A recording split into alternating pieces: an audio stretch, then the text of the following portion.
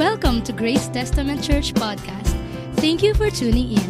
We hope that you will be transformed and inspired by this message.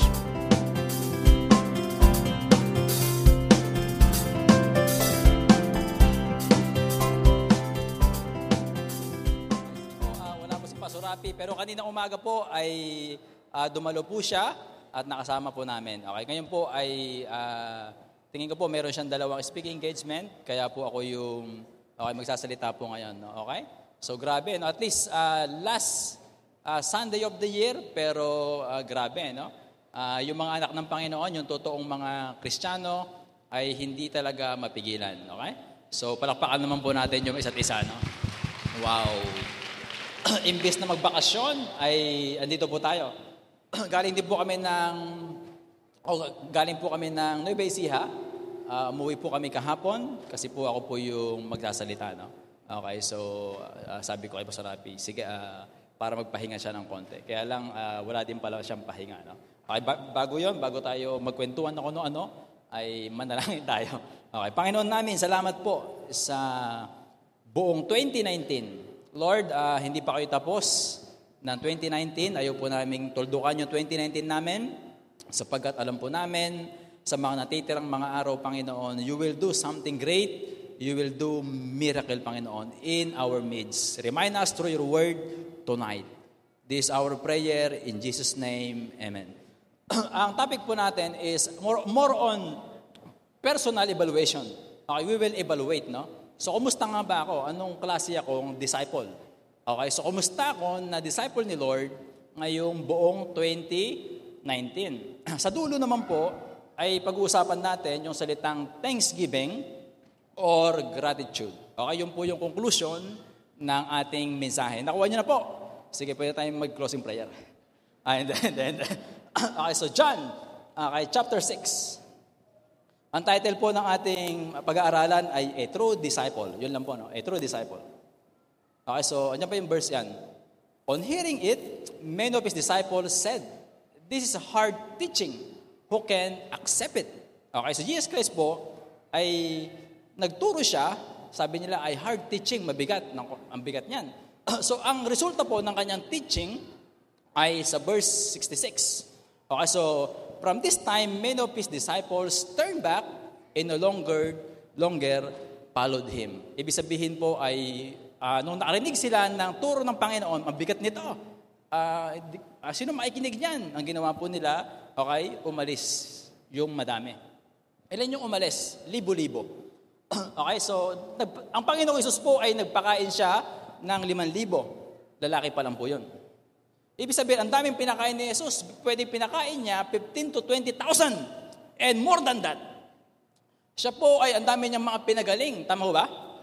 Ang dami po niya pinalayas po niya yung mga inaalihan ng mga demonyo. So ang dami. Pero ang natira po ay kakapiranggot.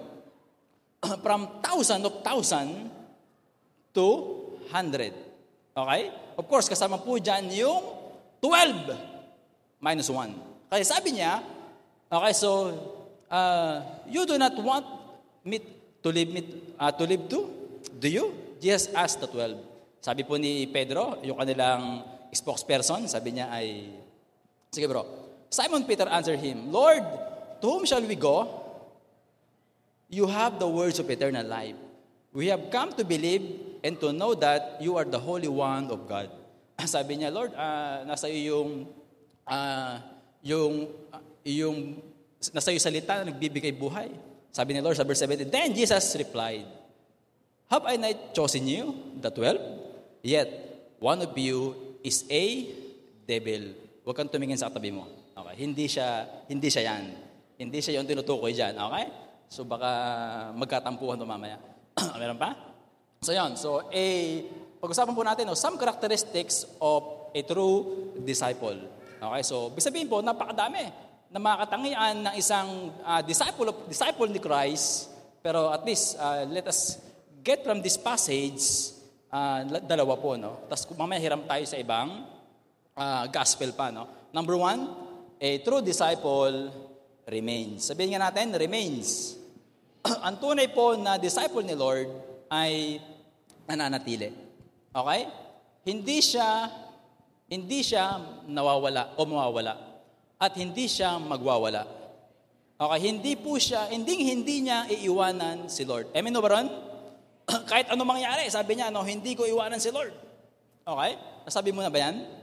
Kahit ano mangyari, I am a true disciple. Okay, papatunayan ko yon. I will remain. I will stay. I will continue. Okay? So, pag sinabi po natin remain dyan, remain faithful. Remain loyal. Okay, to what? To whom? Okay, number 1, to Christ. Okay, to our Lord. Sabihin yung ating pong loyalty and ating pong faithfulness dapat sa Kanya. Number 2, okay, remain faithful to your leader. Of course, most especially sa ating pong pastor po. No? Explain ko po mamaya kung bakit. Sa cell po natin, tapos po pangatlo, sa ating spiritual family. Okay, so pag sinabi pong you are a true disciple, ang tanong, okay, nag-remain ka ba? Okay, hindi ka ba umaalis basta-basta? Of course, naintindihan po natin, may ilang mga bagay na kailangan umalis sa church po, no? Saan po, nag-abroad ka, o kaya sa distance or health, naintindihan po natin yan. Pero ikaw, bigla ka umalis, iniwan mo na lang yung Panginoon, at iniwan mo yung iyong spiritual family, ay ibang usapan na po. Ang tanong dyan ay, are you really a true disciple? Okay, so ulitin ko po, nung panahon na yan, ay bakit? Okay, so nung panahon po na yan, ay ang dami. So, madali pong sabihin na you are a true disciple. Pero ang tanong, may test. Test of being a true disciple. Dito po tayo magkakatalo. A test of true disciple. Number 1. Ano yun? Hard teaching. Sabihin nga po natin, hard teaching. Okay, binanggit po yun, di ba? Sa verse 60. Sabi niya, grabe, ang bigat ng turo na to. And because of that, okay, many people turned back to him and they did not follow him anymore. Hard teaching. Okay, madali po, no? Pero paano?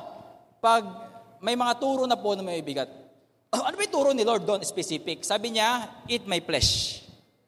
Eat my flesh. Sabi niya, I drink my blood. Of course, akala nila literal, pero hindi po, of course. Okay? So kaya sabi nila ay grabe, no? Sa umalis po sila, no? So, kung talagang disciple ka, okay, so depende yan sa teaching. Example, meron po tayong first fruit. Yung iba sabi nila, ayoko na mag-church, ayoko na sa GTC, bakit naman? Hard teaching yon, first fruit. Okay, of course, voluntary po pero yung mga gumagawa nito, ibig sabihin ng iba, binibigay po talaga nila yung kanilang buong sweldo ng January. Example, sumisweldo ka ng 50,000, yung iba by faith, no, bibigay po nila. Pero iba naman ay isang cut-off lang po. Sabihin, binibigay niya ay 25,000. Ulitin ko po So sa iba siguro, sabihin nila, ay grabe, ayoko dyan. Kailangan pala magbigay. Ulitin po namin, voluntary po. No? Okay, so, pero pakisabi sa tabi mo, congratulations. Okay, you remain faithful. You remain faithful. Yung katunayan po na nandyan ka ngayon, that's a proof po, no, na you remain faithful. Nagkaintindihan po? Ang pag-uusapan po natin ngayon ay tayo mismo. Wala po yung mga wala na. Okay, baka sabihin mo, hindi siya true disciple. Mamaya po ay mayroon po tayong point para sa kanila, no? At para sa atin din lahat. Okay po, ano yung mga hard teaching? Example ay discipleship. Yung iba, ayoko ng discipleship. Ayoko sa church na may discipleship. Aalis na po sila. Ayoko magpa-disciple. May disciple pa? May cell group pa? Ayaw nila. Hard teaching. Okay? Iba po umaayaw. Bakit naman? Kasi ayaw po nila na may, dadalo ko ng cell? Ayoko dyan. Okay, ayaw po nila. Para sa kanila, that's a hard teaching. How about tithes and offering? Pag pinag-uusapan yung tithes and offering, ba't pera pinag-uusapan din sa church na to? Ayoko na. Okay, nakakatisod naman, backslide na lang ako. Something like that. Okay? Pero congratulations again, you are a true disciple. You understand the concept of tithes and offering. Okay, are you with me? Okay, naintindihan natin. Ibig sabihin, alam natin. Kaya natin tanggapin yung mga teaching na yan. How about devotion? I-check na yung devotion ko. Ayoko na mag-devotion. Babalik nila ako sa dati kong pananampalataya. Ayan. Doon, walang pakialaman. Dito, kailangan pa, after pa ng service, may bilog-bilog pa. Okay. What is the hard teaching for you? Minsan po, ang gusto nating mga topic lang ay mahal ka ni Lord. Okay? God loves you. God forgives you. God is very gracious to you. Pero pag pinag-usapan natin, kasalanan yan, kapatid. Humingi ka ng tawad sa Panginoon. Ba't pati ang kasalanan ko, pinapakailaman? Pinapatamaan ako ng pastor na yun, ninigrilo daw ako eh. Hey, come on! Ang dami-dami natin dito, hindi kita kilala. Something like that po, no? Bakit puro ako ang tama? Pasalamat ka kasi kinakausap ka ni Lord. Okay? Naintindihan niyo ba? So, pero ibig sabihin, ang katibayan po na nag-stay kayo, nag-remain tayo kay Lord, okay, sa kabila po ng mga teaching natin, example ito pa, kailangan daw mag-SOL. Kailangan pala mag-life class. That's okay? But may training pa. Pero because I am a true disciple of Christ, I will remain and I will submit to the discipleship process. Okay? So, hard teaching. Diyan po magkakasubukan. I don't know with you, ano pa yung mga hard teaching. So, check po natin, no? Pero baka, fellowship lang tayo. Pero pag sinabi na sa leader mo, next year, mag-handle ka na ng sela. Ayoko! Ang lupit naman yan. Parusa to. Aalis ka na. Okay, so hindi po.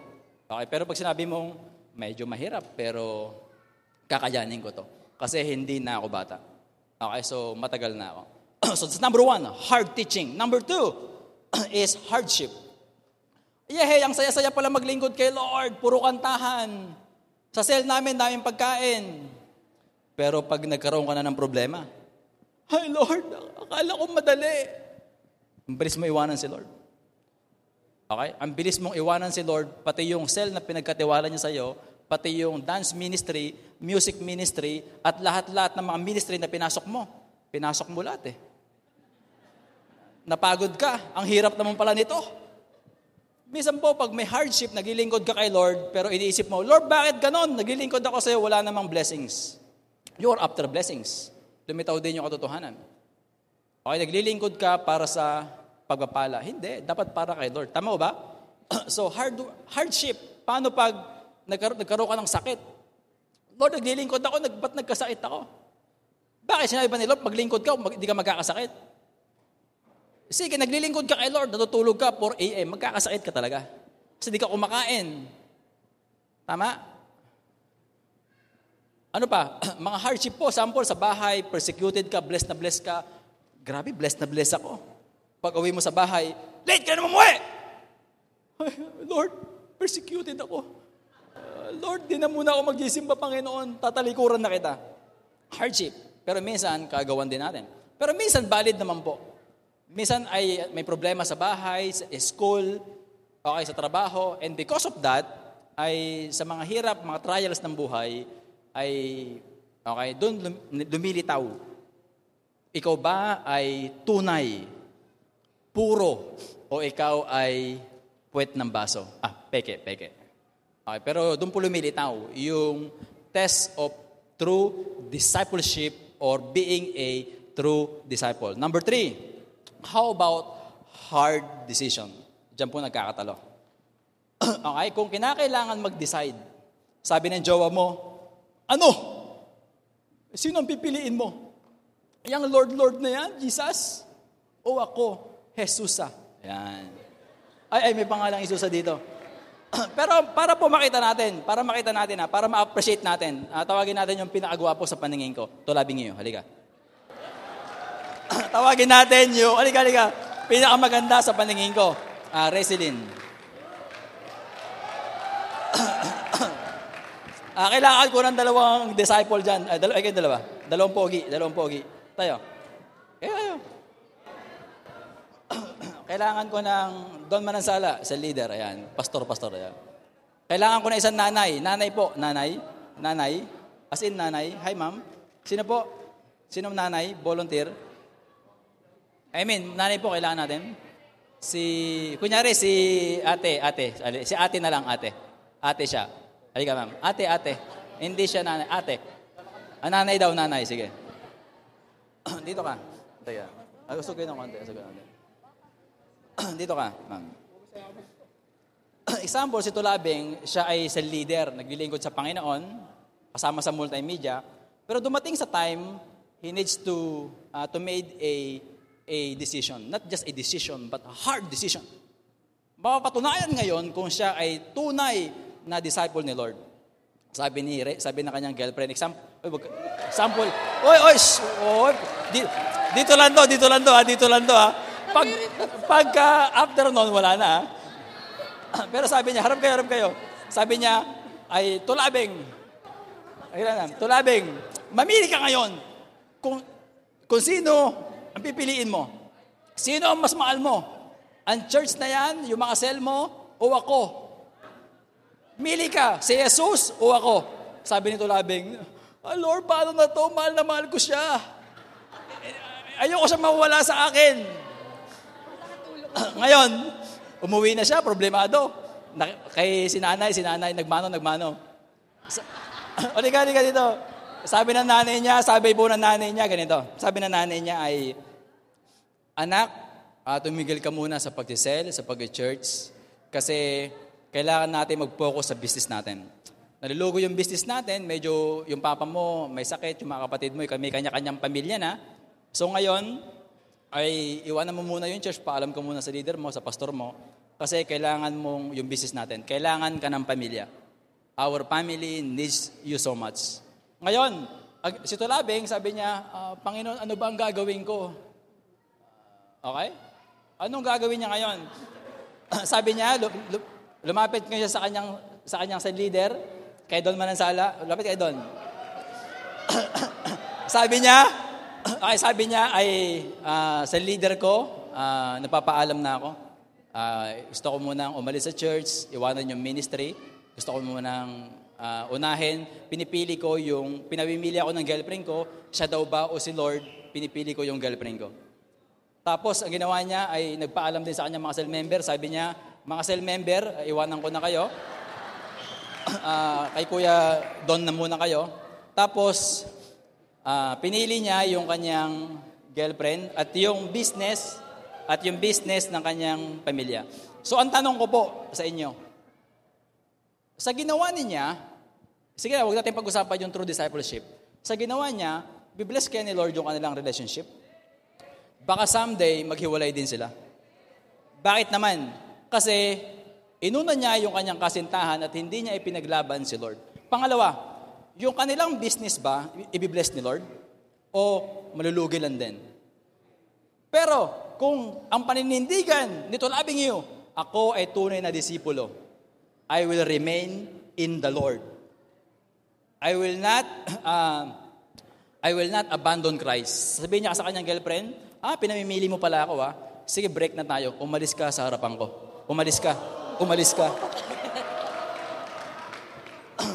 Sinabi niya sa kanyang nanay, sinabi niya sa kanyang mama, tutulungan ko po kayo sa business po natin, pero hindi ko po pwedeng iwanan po si Lord at yung ministry ko po. Nangako po ako na mag-isikap po ako, pagkasabayin ko po yan, dapat po kasama natin si Lord sa business po na to. Tapos, pumunta siya sa kanya mga cell member, at nag-sell po siya, nag-disciple po siya. So, ang tanong ko po ganito, sa ginawa ba niya, ibibless kaya ni Lord yung kanyang susunod na love life? Bibigyan siya ng mas maganda. Bibigyan siya so makakasama niya sa ministry. Tanong, ibibless kaya ni Lord yung kanilang business?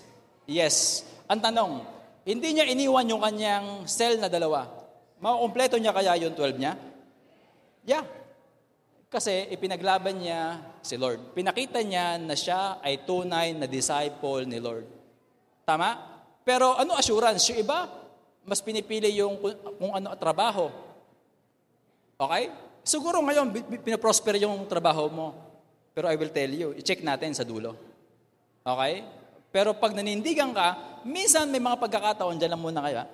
may mga pagkakataon na hindi mo kailangan mamili. Kailangan mo lang magkaroon ng wisdom galing kay Lord. May mga time po na kailangan magdesisyon, pero may mga time po hindi naman. Kailangan lang po ipaliwanag, pakiusapan, yung mga mahal natin sa buhay. Na hindi po natin iniiwan si Lord at yung ministry na pinagkatiwala niya sa atin. Amen ba? Palakpakan naman po natin si Lord. At pati sila. Thank you very much. Mamaya may 100 ka sa akin, ha? Mga galing kay Kuya Don. Tawagin ko po yung wife ko. Okay. Where's my wife? Ayang. My beautiful wife. Para po makita natin, totoo ba yan? Totoo ba yan? Ano ba yung, baka kasi ideal lang yan. Pero makita natin, para makita po natin, ano ba? May mga tao bang gumawa nito? Okay, nanindigan sila, they will remain. They became faithful to Christ. Ayun po. Actually, yung decision po talaga na isa sa pinakamahirap sa akin nung last June 30, 2018, nung pinakasalan ko si Pastor.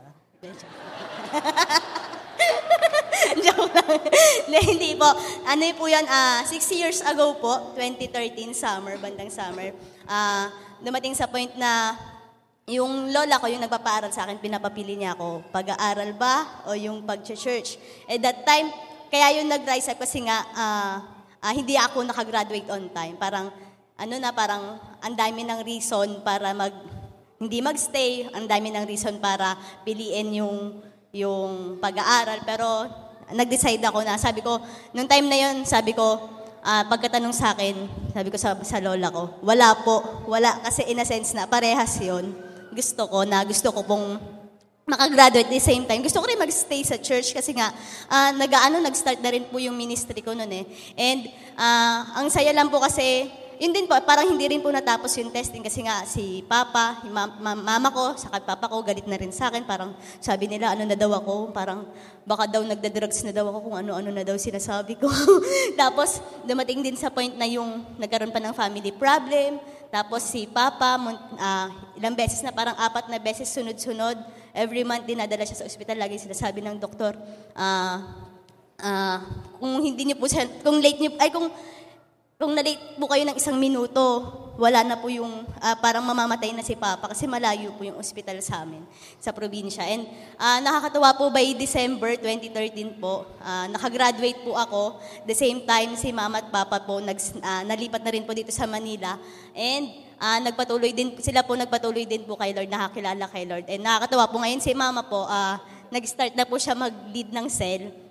And nagagamit na rin po siya ni Lord. Yun po. Thank you. Wow, palakpakan naman po natin si Lord, no? Sa kwento po na yon. So, may mga time po na yan. May mga time siguro kailangan mamili. Pero masyado extreme na po yon. May mga time po talaga ay pwede nang pagsabayan. Okay? Pwede pong maging mabuting anak, kapatid sa pamilya, at the same time ay maging totoong disipulo ni Lord. Okay, nagkaintindihan ba? So, may mga time po talaga na gano'n. So, 3 po, no? Marami po yan. Okay? Ano pa? Pag sinabi po nating remains or remaining, it includes connection or spiritual connection. Dapat nakakonect ka kay Lord. Hindi pwedeng sinasabi mong, nag-stay mo na ako sa church. Okay, pero hindi po, dapat nakakonect ka. Number 1, kay Lord. Nakakonect ka kay Christ. Number 2, nakakonect ka dapat sa church po, no? Sa mga kapatiran and sa cell. Why? Kasi po, sabi po sa John chapter 15, verses 3 to 4 yata, sabi diyan ay, remain in me, as I also remain in you. No branch can bear fruit by itself. It must remain in the vine, neither can you bear fruit unless you remain in me. So, mahirap po, pag you disconnect yourself, okay, kay Lord, wala ka spiritual life, at sa church, sa cell, okay, mahirap po mag-grow. Mahirap po maging productive. Mahirap po mag-mature. Mahirap po maging fruitful and mahirap po maging faithful. Okay, so kailangan po connection. Okay, dapat po get connected. Then last, it includes commitment. As in commitment. Pag sinabi mong, I am a true disciple of Christ, ang tanong, committed ka ba? Are you committed disciple of Christ? Sabihin po, kahit anong mangyari, hindi ako basta-basta aalis. Okay? So, ito po yung picture po niyan. Sige bro, under rower. Ang picture po niyan ay ganito. Pag sinabing commitment sa Bible, ala pare.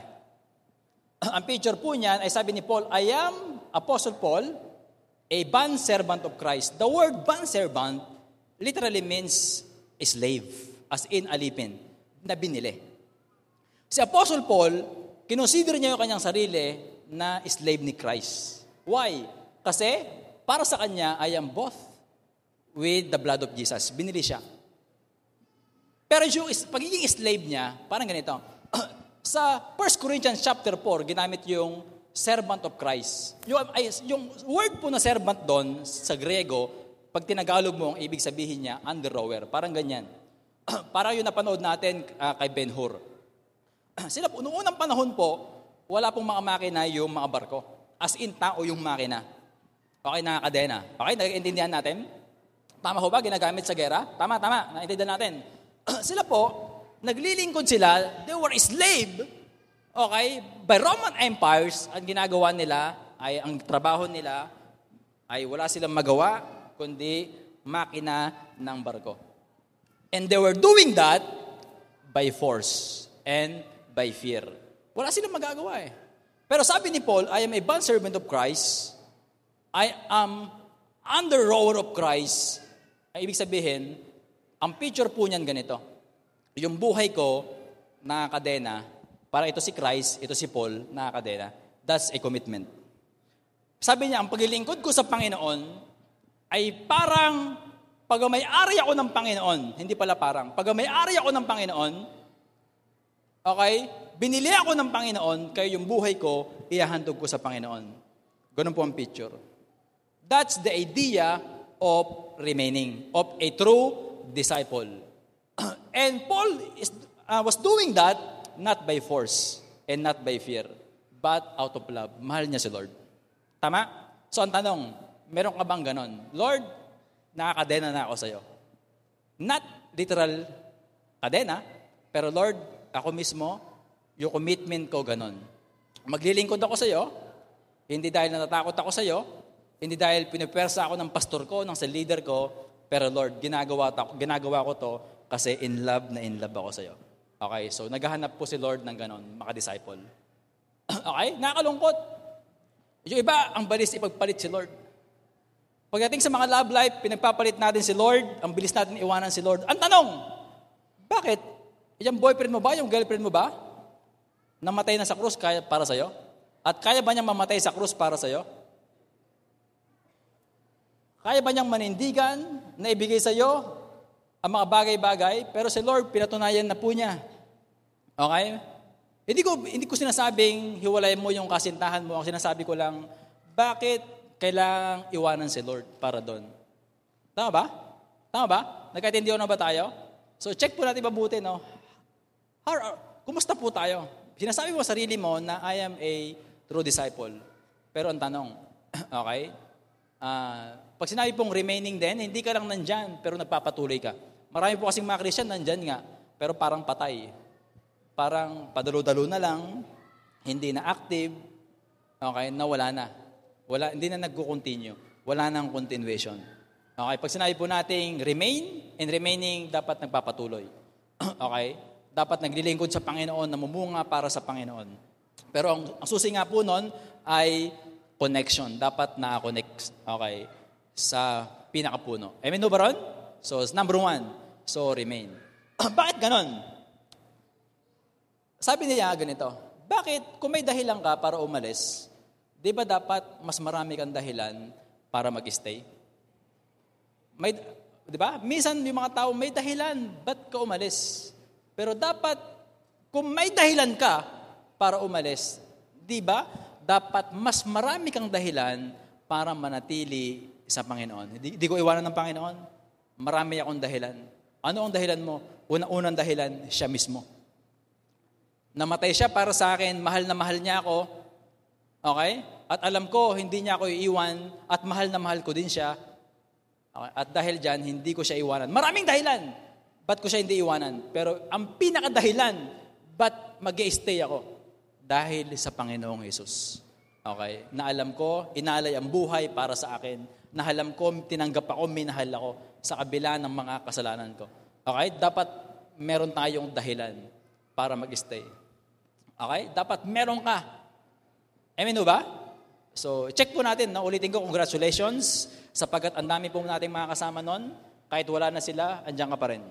Okay? Hindi ka, okay? Kahit yung ibang mga kasel mo dati, wala na. Kahit po yung mga dati mong kasabayan, ka-eskwela, ka-workmate, ka-schoolmate, classmate, okay, wala na sila pero ikaw, nandiyan ka pa rin. Diyan yung pagpapakita na you are a true disciple of Christ. Palakpakan naman po natin, no? Yung mga nag-remain. Wow, I like that, no? Remain, no? Ako po, I will tell you, no? Kahit may mga pumunta rito, operan ako ng 100 million. Yeah, seriously, 10 million. Para lumipat sa ibang church o lumipat sa ibang mga reliyon, I will not leave this church. I will remain. I will stay. This is not about money. This is about my love and my commitment to my God and to my pastor and to my spiritual family. How about you? Meron ba kayong ganong commitment? Ulitin ko, kung may mga pinag-usapan po natin to, hindi para sa nakaraan, kasi po, kanyang po pangkasalukuyan. Okay, nagkaintindihan po. Number 2, a true disciple returns. Wow! Sino dito na wala ka, pero nagbabalik ka? Congratulations. Marami tayong mga, di ba marami, no? Medyo naglayo ng konti. Yung iba ay January, February, nawala. March, bumabalik. Ngayon, may bumabalik dito, mga November, December. Kung talagang totoong disciple ka ni Lord, pwedeng mawala ka saglit. O pwedeng matagal. Pero ang tunay na disciple ni Lord, ang kanta natin ay, babalik ka rin. Babalik. Babalik. Sabayin niyo ako. Kay tagal mo nang nawala, babalik ka rin. Babalik din sila. Okay? Kung may mga bumalik na, okay, so hindi lang po basta bumalik. The Bible, pag sinabi po sa Biblia na return, the idea of return requires repentance. Return requires repentance. As in, pag bumalik ka, may iba po kasi bumalik. Sample, alam mo, may nagawa kang kasalanan sa Panginoon, okay? Ayaw mong bumalik, nahiya ka sa church, tapos napalayo ka sa Panginoon, gumawa ka na ng bumalik ka sa dating buhay mo, then na-realize mo, kailangan kong bumalik. Sa pagbabalik po natin, wag po yung dumating ka, parang wala lang. Hindi po. Kung kinakailangan lapitan yung pastor mo, yung sa leader mo, sabihin mo, nagkasala ako sa Panginoon. At kahit hindi lapitan yung pastor, sa sarili mo. Lumapit ka sa Panginoon, sabihin mo, Panginoon, nagkasala po ako. Sabi po sa Biblia, no, sa Jeremiah chapter 3, sabi niya, I return, faithless Israel, declares the Lord. I will not look in you in anger, for I am merciful, declares the Lord. I will not be angry forever. Only, this is what the keyword, only acknowledge your guilt. Okay? That you rebel against the Lord your God and scattered your favor amongst the foreigners under every green tree. So idea po ganito. Ang gusto ng Panginoon, kunyari nawala ka sa Panginoon, Lord, gusto magbalik loob.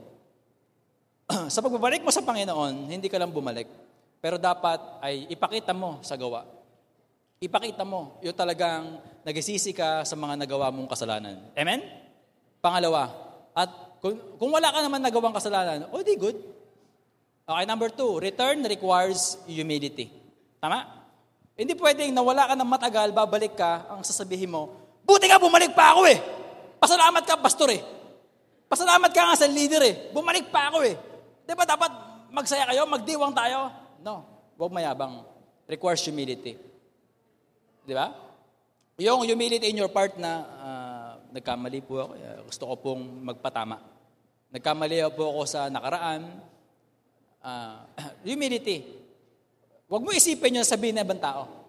Minsan kasi hindi ka makalapit sa Panginoon, sinasabi mo, kasi pag lumapit ako sa church, bumunta ulit ako sa cell, baka kasi husgahan nila ako. Baka kasi ang tingin sa akin, ganito, ganyan. Hindi kapatid. Huwag mo isipin na sabihin nila. Isipin mo yung condition mo, isipin mo yung sasabihin ng Panginoon. Amen ba ron? At tayo naman po, kung may mga kapatiran po tayo na nagbabalik, okay, ang gagawin po natin, let's welcome them. Let us not, hindi po natin dapat sila husgahan, i-welcome po natin sila, tulungan po natin silang makabalik sa Panginoon. Amen ba ron?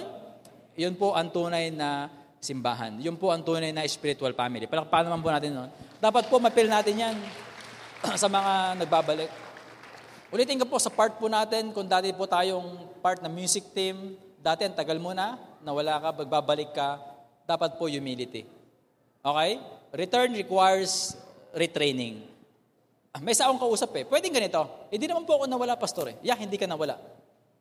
You are there, present, every Sunday, but you know to yourself, you are remaining physically, but not spiritually. Parang wala ka din.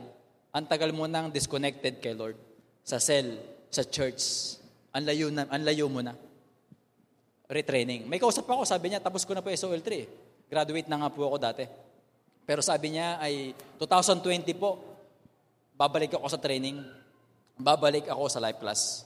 It requires humility. It takes humility. Okay? Iba kasi, ayoko na mag-undergo ng training. Tapos na ako dyan Dati nga, teacher na ako dyan Tapos yung magtuturo sa estudyante ko lang. So what? Humility. Amen ba? Humility. Kung makakabuti sa'yo. Tama? Okay, so requires Kung kinakailangan po, ay go back to the basic. Okay, sabihin mo, babalik ulit ako sa cell. Babalik ulit ako, papaturo talaga ako. Papakorek talaga ako. This time, dati umalis ako, pasaway ako. This time, papakorek ako sa pastor ko, sa leader ko. Gusto ko ng maayos na buhay. You know what? Pag meron kang repentant heart, God will restore you. Okay? So God will rescue you and God will restore you. Kung yung buhay mo na pariwara, sabi mo, parang imposible na ba? Baka hindi na kaya ng Panginoon. Ayusin yung buhay ko. Baka hindi na kaya Panginoon, yung pangalan ko, sirang-sira na sa community namin, sa mga churchmate. No! God can restore your name. God can restore your health. God can restore your spiritual health. Amen ba? Kayang i-restore ni Lord. At kaya ko ulit gamitin ng Panginoon. Basta ang kondisyon, lumapit ka sa Panginoon na may kababaang loob. Sabihin mo, Panginoon, nandito ako. Hindi ko po alam, pero nagkamali po ako.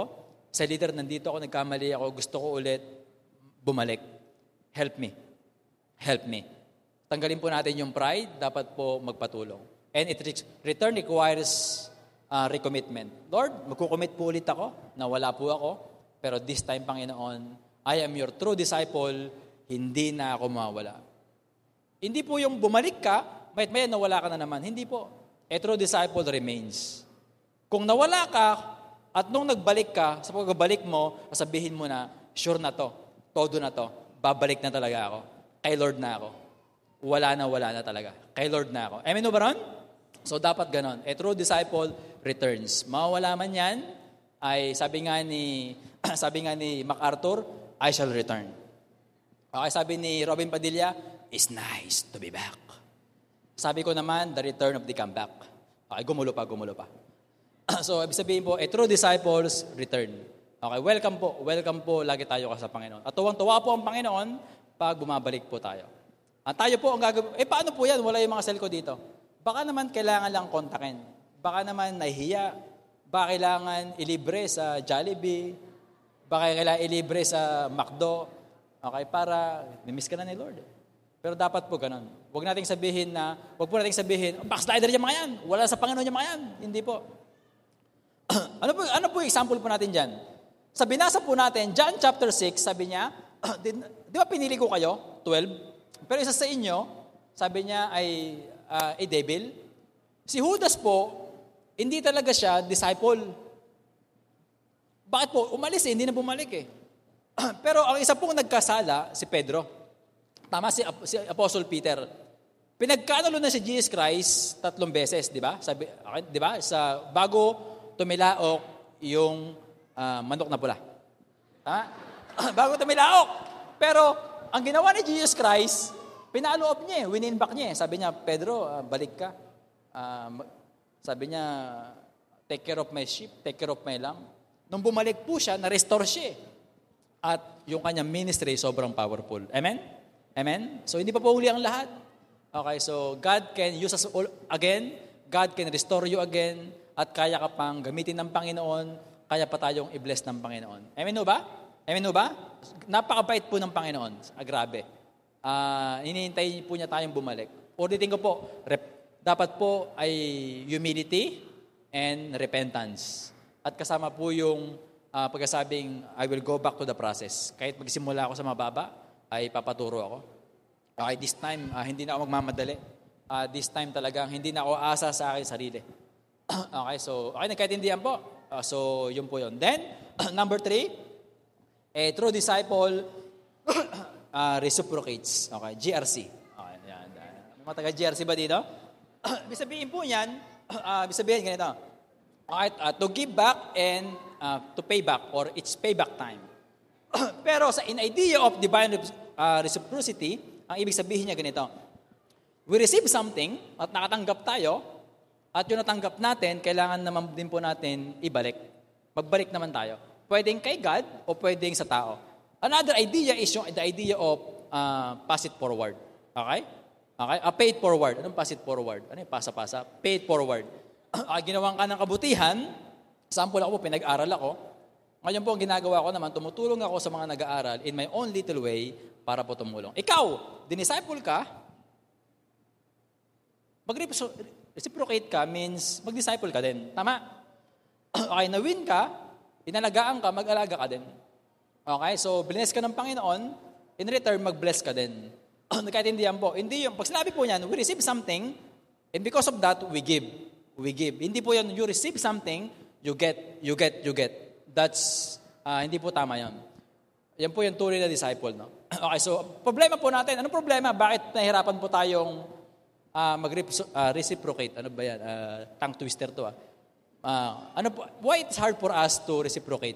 Why? Number 1, ito dahilan, we are ungrateful. You are ungrateful. Hindi ka marunong magpasalamat, wala kang pusong magpasalamat. Number 2, you are selfish. Number 3, you are not a giver. Hindi ka magbigay. Gusto mo ikaw lang tanggap ng tanggap. Ang 4, meron kang mentality na mali. Ang tawag dyan ay entitlement mentality. Okay, pababahin natin ng konti. Example, sa Bible, meron pong pinagaling si Lord. 10 kitawngin. Di ba? Pero sa 10 kitawngin na yon, ilan yung bumalik? Isa. Bakit isa lang bumalik? Okay? Isa lang yung nagpasalamat sa Panginoon na pinagaling siya sa kanyang ketong. Maaari, pwede, hindi ganito, pero pwede ba na sinabi ng Siyam na ganito? I deserve this. Dapat lang pagalingin ako. Lumapit ako sa Panginoon, humingi ako ng healing, pinagaling ako. Karapat-dapat akong pagalingin. Baka may mga pagkakataon na tingin mo, karapat-dapat ka. May grade ako, 1. May grade ako, 1.5. Galing ko talaga. Hindi ka pa pasalamat sa Panginoon. Ang talino ko talaga. Nagkaroon ako ng bahay, ng kotse, ang galing ko. Wala ka na, hindi ka nagpapasalamat. Okay, ang tindi ng promotion ko ngayon. Binigyan ka ng nanay mo ng cellphone, hindi ka nagpasalamat. Siyempre, labs ako ng nanay ko eh. Dapat lang. Nung binigyan ka ng nalagyan ng cellphone, nagalit ka. I don't deserve this. Ganun ka naman. Dapat, yung binigay nyo sa akin, ganito, yung brand. Bigyan ka ng sapatos. Sa Marikina lang? Ukay-ukay. Ayoko yan. Gusto ko yung may chick. Gusto ko yung may chick eh. Yan. Pag gano'n ang ginawa, kuha ka ng pentel pen, checkan mo agad. Pero idea po, minsan, hindi natin na-appreciate kasi tingin mo, karapat-dapat ka. Karapat-dapat ako dito eh. Magaling ako, matalino ako eh. Masipag ako eh. Dapat lang. Sa pamilya namin, ako yung pinakamagaling. Pero ang tanong, totoo ba? Karapat-dapat ba talaga tayo sa pagpapala ng Panginoon? I will tell you, hindi. Hindi ka karapat-dapat mahalin ng Panginoon, pero minahal ka niya. Hindi tayo karapat-dapat patawarin ng Panginoon, pinatawad ka niya. Minsan tayo, nung nag-aaral tayo, tanong, na-appreciate ba natin yung mga tumulong sa atin? Na-appreciate mo ba yung magulang mo? At kung sino-sinong tumulong sa'yo? Are you grateful to these people who help you in your studies, in your career?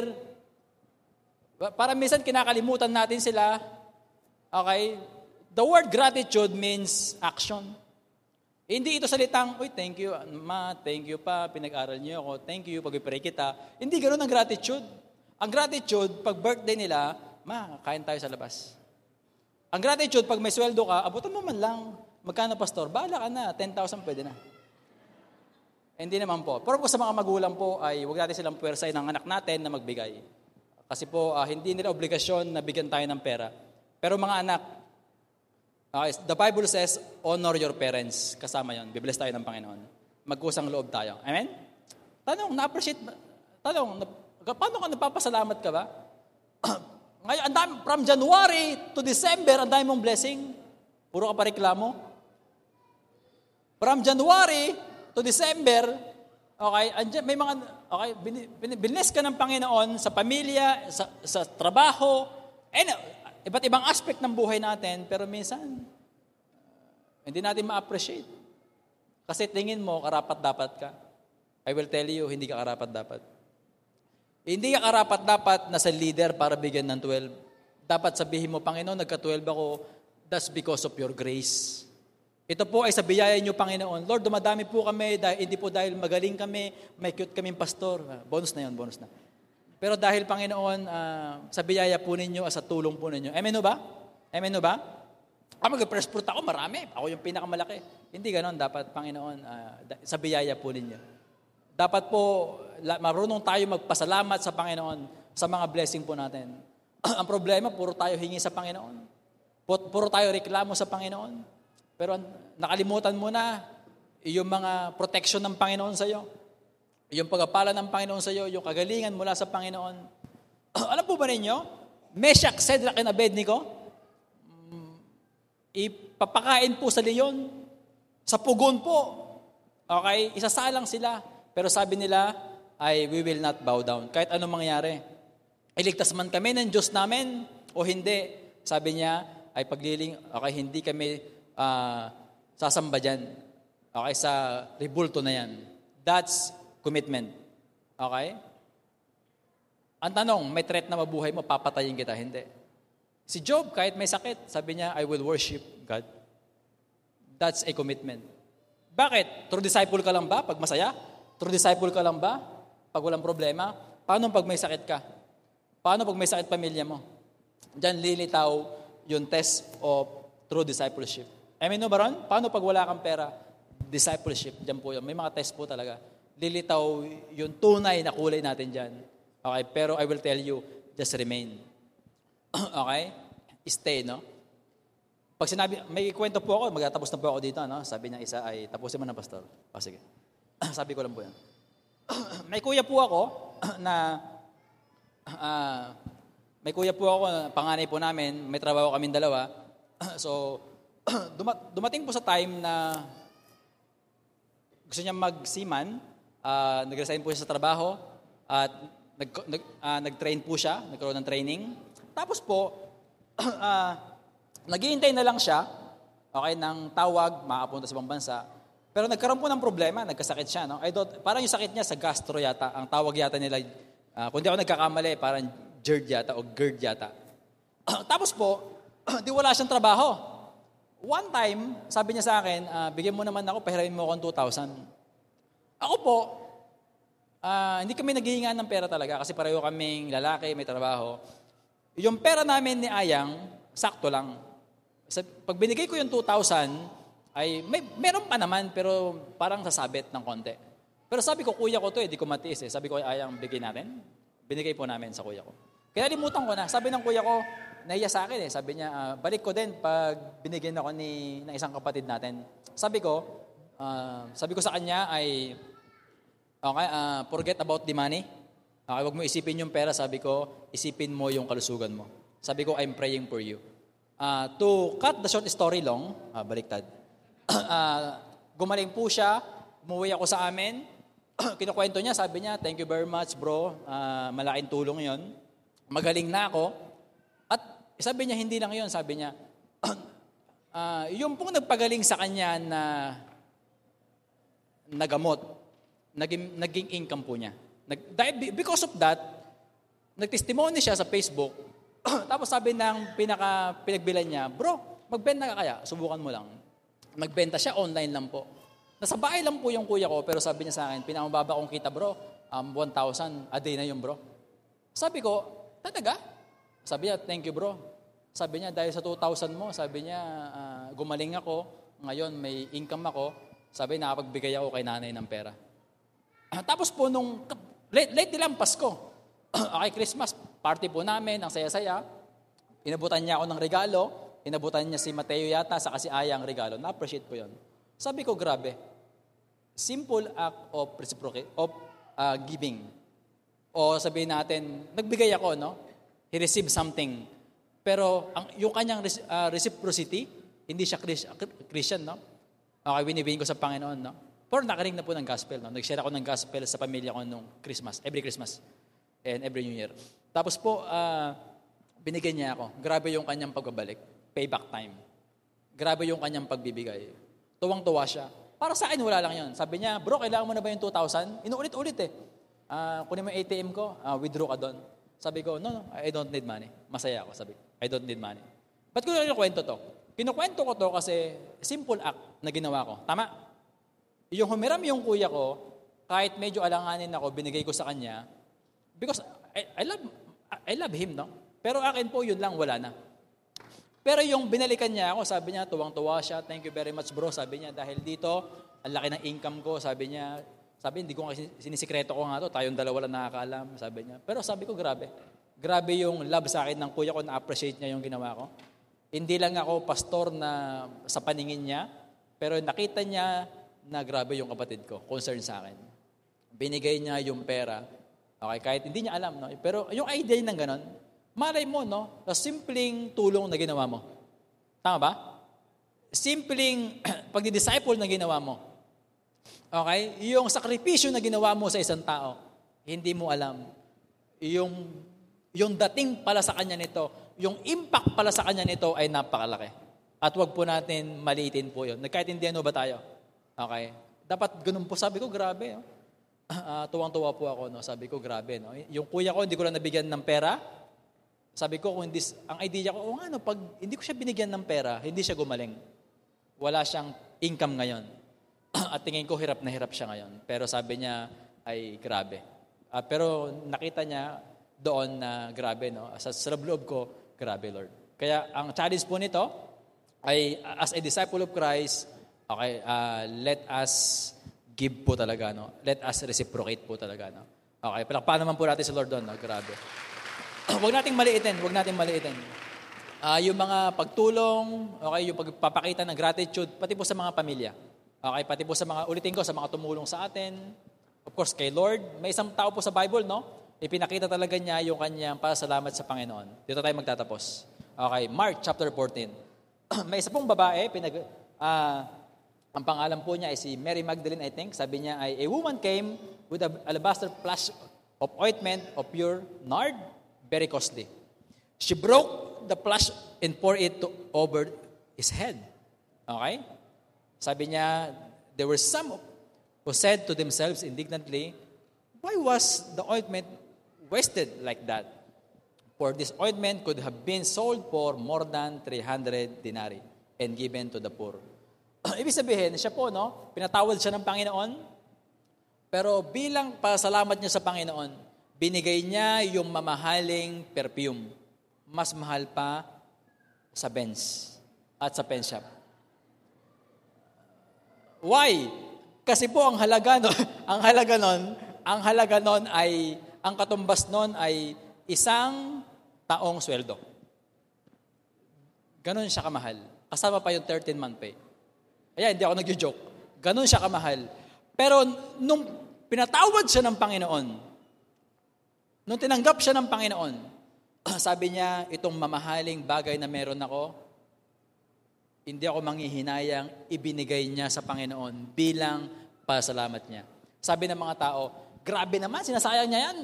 Kung binenta niya yung pabango at tinulong sa mahihirap, what a waste. Pero sabi ni Lord, tumigil kayo. Hindi siya nagsayang. What she had done is a beautiful thing. Napakaganda ng ginawa niya sa akin. Sabi niya. How about that, no? Ang tanong, how do you show your gratitude to Jesus or to people who help you, who is helping you? How about that kind of offering or sacrifice, no? Yung ginawa niya, binuhos siya sa ulo ng Panginoon, in-offer niya yung kanyang service. Paano yun? May isang tao, no? Sabi niya, siya po ay naaksidente, nakaligtas. Sabi niya, simula ngayon, maglilingkod ako sa Panginoon. May isang estudyante po, pumasa sa board, no? Sabi niya, yung kalahati ng sweldo ko buong 2019, bibigay ko kalahati. As in, 50% binibigay po niya sa Panginoon. Nagtitipid po siya, hindi siya nagmi-milk tea, hindi siya nanood ng Metro Manila Film Festival, hindi siya bumili ng bagong sapatos, sabi niya, yung saka na yon, sabi niya, yung 50% bibigay ko sa Panginoon. Nagbibigay po siya sa pamilya niya, sa kanya wala. Tanda ng kanyang pasalamat. Thank you, Lord. Yung talino ko, yung galing ko, Lord, galing sa'yo. That's gratitude. Hindi sinabing magaling ako matalino ako hindi sinabing ganun. Okay? Yung isa po na aksidente, sabi niya maglilingkod ako sa Panginoon. How about that? Lord, reasons for being grateful muna. No? Number 1, God saves you. As in present tense, kasi nga po, patuloy kang nililigtas ng Panginoon. Saan? Sa aksidente, kung may kotse ka, sa paglalakad mo, at sa maraming mga bagay. Okay? Iningatan ka ng Panginoon sa pogi na yan, maling tao pala, sa maganda na yan, papahamak ka pala. Puro love life na naman. No? Of course, pero yung iniligtas ng Panginoon, yung kaluluwa mo, God forgives you. Pinatawad ka ng Panginoon, pinapatawad ka ng Panginoon. God accepts you, tinanggap ka ng Panginoon. Yung iba, nireject ka, pero sabi ng Panginoon, hindi kita i-reject. Okay? God restores you. Bisabihin, may nawala sa'yo, nasira yung buhay mo, pero sabi ni Lord, lapit ka sa akin, naayusin ko yung kalusugan mo, naayusin ko yung pangalang nasira, naayusin ko yung relasyon nyo ng pamilya mo. Grabe. Doon pa lang, ang dami ng dahilan para magpasalamat sa Panginoon. Ano pa? God is using you sa ministry. Sa leader ka, sa music team ka, okay, sa ushering ka, sa kids ministry ka, okay? Ano pa? God blesses you. May maganda kang trabaho, may malaki kang sweldo, okay yung pamilya mo. Di ba, sapat na dahilan po yan para magpasalamat sa Panginoon? Tama ba?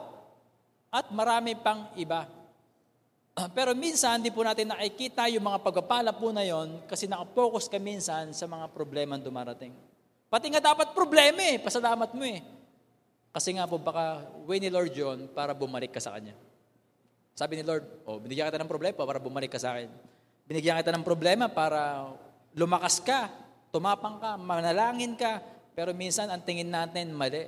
Ang nasisisi pa minsan si Lord. Okay? So check po natin, no? Tayo po tayo lahat. As a true disciple of Jesus, okay, remain.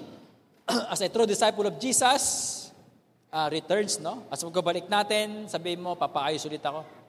Ulitin ko, pwedeng nandiyan ka. Pero, sabi ng isa, ang hirap bumalik, pastor. Baka naman gusto ng Panginoon, bago ka bumalik talaga sa ministry, sabi ng Panginoon, settle something. Baka po, bago matapos po yung 2019, baka po gusto ng Panginoon, tapusin mo to na may isettle ka muna. Baka may kasalanang dapat isuko sa Panginoon. Baka may isang attitude na kailangan isuko sa Panginoon. Baka may mga kapatiran na kailangan kang patawarin, humingi ka ng tawad. Baka yun po yung kailangan isettle po natin. At pag sabi ng Panginoon, pag nasettle mo yan, makakabalik ka na. Baka sabi ng Panginoon, yung pride mo, baba mo ng konti. Pa-correct ka, pa-disciple ka. Check po natin, no, Lord. Baka sabi ng Panginoon, puro ka reklamo, puro ka hingi. How about thank me? How about thank the people who help you in the ministry? Baka po may mga pinapagawa muna sa atin si Lord, no? May pinapasettle muna sa atin. Ang bait po ng Panginoon sa atin, 2019, dapat makita mo yon. Di ba natin nakita? January, baka daming blessing. September mo, dahil mong problema, Sabi ni Lord, grabe, September ka lang nakapokus. Hindi mo malang nakita yung November, October, January to August, ang dami kong blessing sa'yo. Nag-focus ka September. Nakakalungkot naman, kapatid. God is looking for a heart. What kind of heart? Grateful heart. Grateful heart. Yung nagpapasalamat, humble heart, yung nagpapaturo.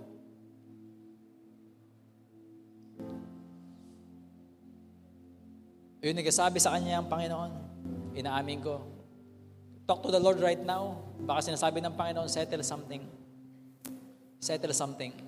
I don't know ano po yung mga pinapasettle ng Panginoon sa atin. Holy Spirit, speak to us. Ibigay niyo po sa mga memory po namin, sa kaisipan po namin, ano po yung mga dapat isettle, Panginoon. Romans chapter 12, verse 1 says, offer your body as a living sacrifice. Holy, this is a proper act of worship. Before 2019 ends, what do you want to offer to God? What are you going to offer to God before 2019 ends? Baka sinasabi ng Panginoon, ano yung gusto mong i-offer sa Kanya? Why? Ang Panginoon ang unang nag-offer na Kanyang sarili. Ang Panginoon, in-offer niya yung Kanyang buhay para sa atin. Siya ang unang nagsakripisyo. Ibinigay niya ang Kanyang buhay para sa iyo. In return, sinasabi ng Panginoon, kalabisan ba? Pag sinabi ng Panginoon, offer your life to me. Hindi. Ang ganda nga po nun eh. Alam niyo kung bakit? Kung sinasabi ng Panginoon, alay mo yung buhay mo sa akin, sinasabi ng Panginoon, mapapabuti yung buhay mo sa akin. Amen ho ba? Yung iba kasi in-offer yung buhay kung sa kasalanan, in-offer yung buhay sa trabaho, in-offer yung buhay sa pag-aaral, pero nakalimutan yung isang bagay. Yung safe na lugar, ang paanyaya ng Panginoon. Sinubukan mo na lahat eh. Why not offer your life to me? Ipagamit mo yung buhay mo sa akin. Gamitin mo yung buhay mo sa akin. Hindi pa po huli ang lahat. Tapusin natin yung 2019. Alay natin yung buhay natin. Sabihin natin, Lord, gusto kong bumalik. Gusto kong magsimula mulit. Tulungan niyo po ako. That's a simple prayer. Tutulungan ka ng Panginoon. Pikit po tayo lahat. Panginoon namin, punuin niyo kami ng pasalamat. Hindi kami karapat-dapat sa lahat ng pagpapala po ninyo. Hindi kami karapat-dapat, Panginoon, sa binibigay niyong atensyon sa amin. Binibigay niyong pagpapala po sa amin. Pero Panginoon, grabe. Sa kabila ng hindi kami karapat-dapat, binuhos niyo, Panginoon, yung pagpapala po ninyo. Patawarin niyo kami kung nabulag kami, Panginoon, ng problema at na-miss po namin yung mga bagay na ginagawa po ninyo. May mga bagay na hindi natin nakikita. Pero kumikilos ang Panginoon sa pamilya mo, sa cell group mo, sa church natin, sa iyo mismo, kumikilos siya. Huwag ka mag-focus sa mga nakikita lang. Manampalataya ka, maniwala ka sa mga ginagawa ng Panginoon sa iyo, sa pamilya mo, at sa lahat ng mga pinapanalangin mo. Alam ng Panginoon niya.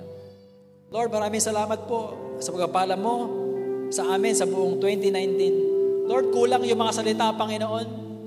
Pero hayaan mo, Panginoon, na hindi lang kami puro salita. Gagawa kami, Panginoon.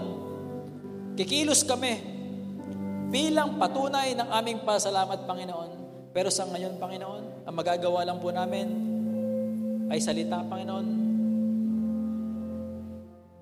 Pero gagawa po kami, Panginoon. A-action kami para ipakita yung pasalamat namin bilang disciple po ninyo. Una sa iyo, pangalawa sa mga taong tumulong po sa amin. We bless your name in Jesus' name. Amen. God bless you, everyone. Palakpakan po natin ang Panginoon.